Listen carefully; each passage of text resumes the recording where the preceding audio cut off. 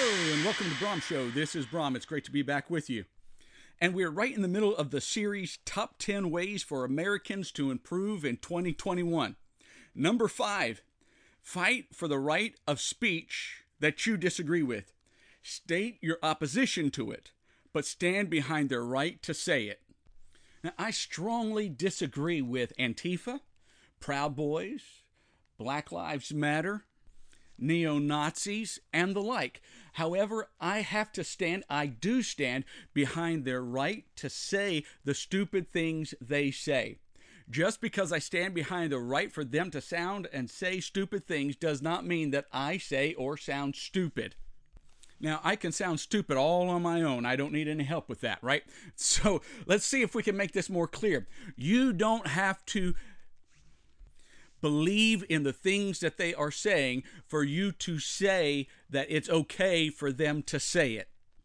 Free speech is only tested when it is speech that somebody or nobody wants to hear. In other words, if everyone wants to hear what you're saying, free speech is useless. Free speech comes into play when you will say things that will be offensive, that will hurt, that will cause damage to somebody's self-esteem. It reminds me of the old adage, sticks and stones may break my bones, but words will never hurt me. And before those of us that tend to be on the right of political issues, let's not forget the man that was voted in, the last Republican in office, had threatened to shut down reporters that reported negatively about him. This goes both ways. Now, having said that, I also believe this should be applied to the tech giants. And so, in other words, if there is an app that you're using that stops freedom of speech, we ought to ditch the app. No, I'm not suggesting that the government interfere, although some laws should be applied.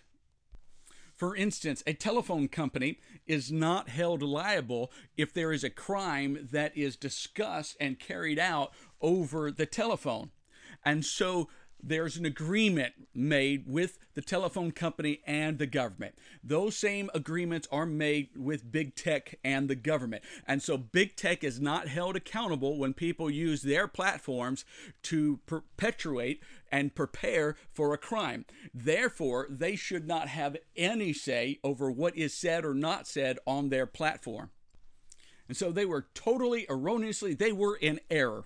It was just a bunch of bull that they would stop the President of the United States from posting on Twitter and Facebook and any other type of social media that they thought that they had that power to do. It's not right. We need to stand up for speech we disagree with.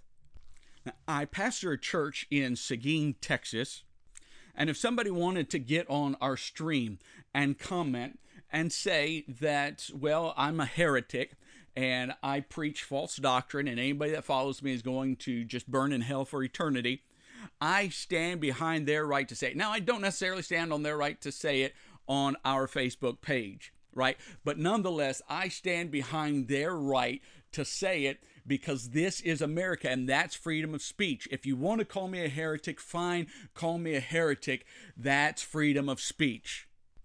Now, what's not freedom of speech is when Ben Shapiro goes to give a speech at a college, or Jordan Peterson, and they just come out with their bullhorns and they harass and don't let them get into words, and they shut everything down. They unplug sound systems. And this is happening on our college campuses.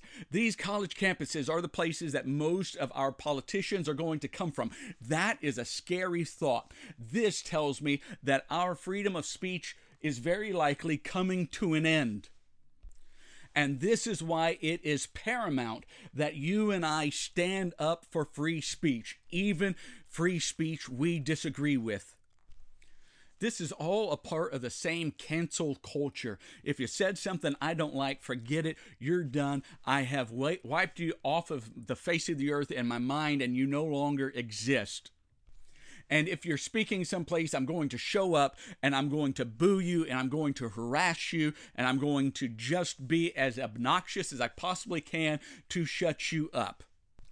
Now listen closely. If what they're saying is so abhorrent and it's so dumb, we ought to let them say it, because what it does is it shows everybody eventually how stupid that thought process is. This is one of the reasons I don't believe in shutting up the left. I don't believe in shutting up the extreme liberal individual or the neoconservative. Or nowadays, I could just call them conservatives. I don't feel the need to shut any of them up, because the more that they talk, people will begin to realize, wait just a second, that's the dumbest thing I've ever heard. And of course, if I'm able, I would point out the ignorance of what they're saying, but I've got to give them enough rope to hang themselves. I've got to give them enough room so that they say the ignorant things that they're going to say, and then I can step in and say, did everybody hear what this individual just said? That's what we should be doing. We don't have to shut them up. We want them to talk. Let me give you a good illustration that just happened here just a week ago or so.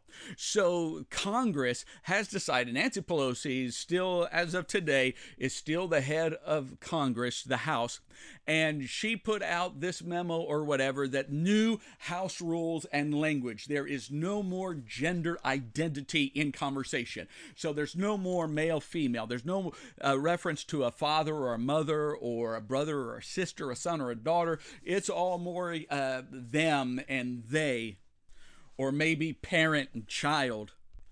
However, when you get in her own profile, you will see that it clearly states that she is a mother to and a grandmother and is married to, so on and so forth. So what we needed to do was let her talk. Let them put out this memo. Let them make this rule. And then we're able to go back and say, look at how dumb this is. And eventually people now...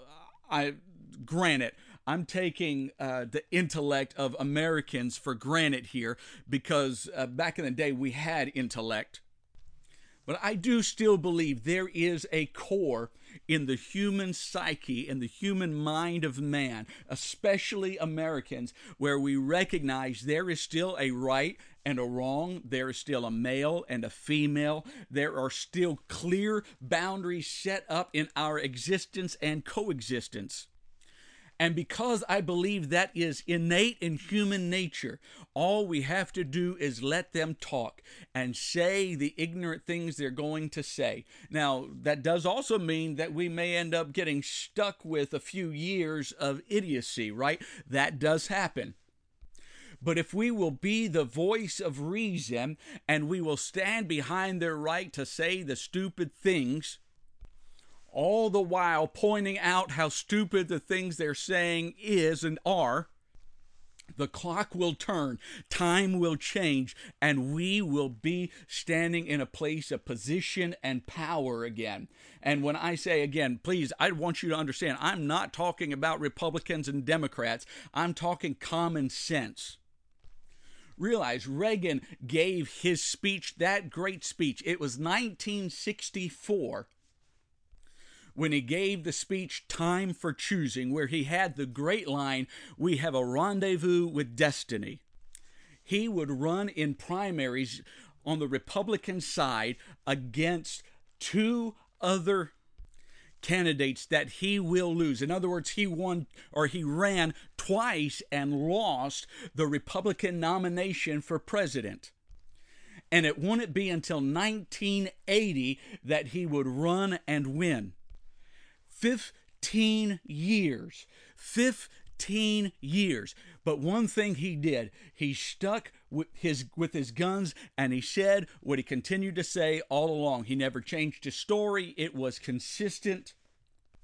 If we're going to be victorious, we're going to be victorious by being consistent and giving the opposition the right to speak. As a matter of fact, when you go back and you find and you track Reagan's campaign, there was one moment where they say his campaign in 1980 shifted course and changed gears, and it brought him to the forefront. Leading him before that was George Bush. George Bush ended up losing to Reagan in the primary and then became his vice presidential running mate. And what was that course? What was that changing moment? Where did the momentum behind Reagan come from? This came right in the middle of Reagan speaking up. Now, they were trying, so George Bush was ahead in the polls, and Reagan is running against him, coming in a second. And during this, they're sitting down to have a discussion, and George Bush wants to say something, but they will not allow George Bush to say it. And Reagan speaks up for Bush, and then this altercation happens. Let's take a listen. They don't. The fireworks begin. If we may have the first question, Mr. Bush. Before the question, you asked me if you could make an announcement first. Excuse And me. I asked you for permission to make an announcement myself. Would the sound man please turn Mr. Reagan's mic off for a minute?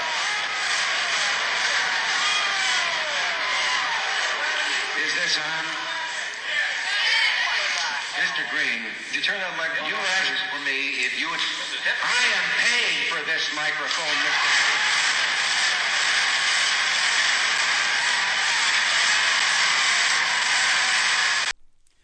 Reagan's turning point was when he argued with somebody who was trying to shut him up while he was trying to give somebody else the right to speak. If we're going to be successful, the only way we're going to do it is we have to stand with those that we oppose and give them the right. We need free speech, even speech we don't like. Thank you so much, and I am out of here.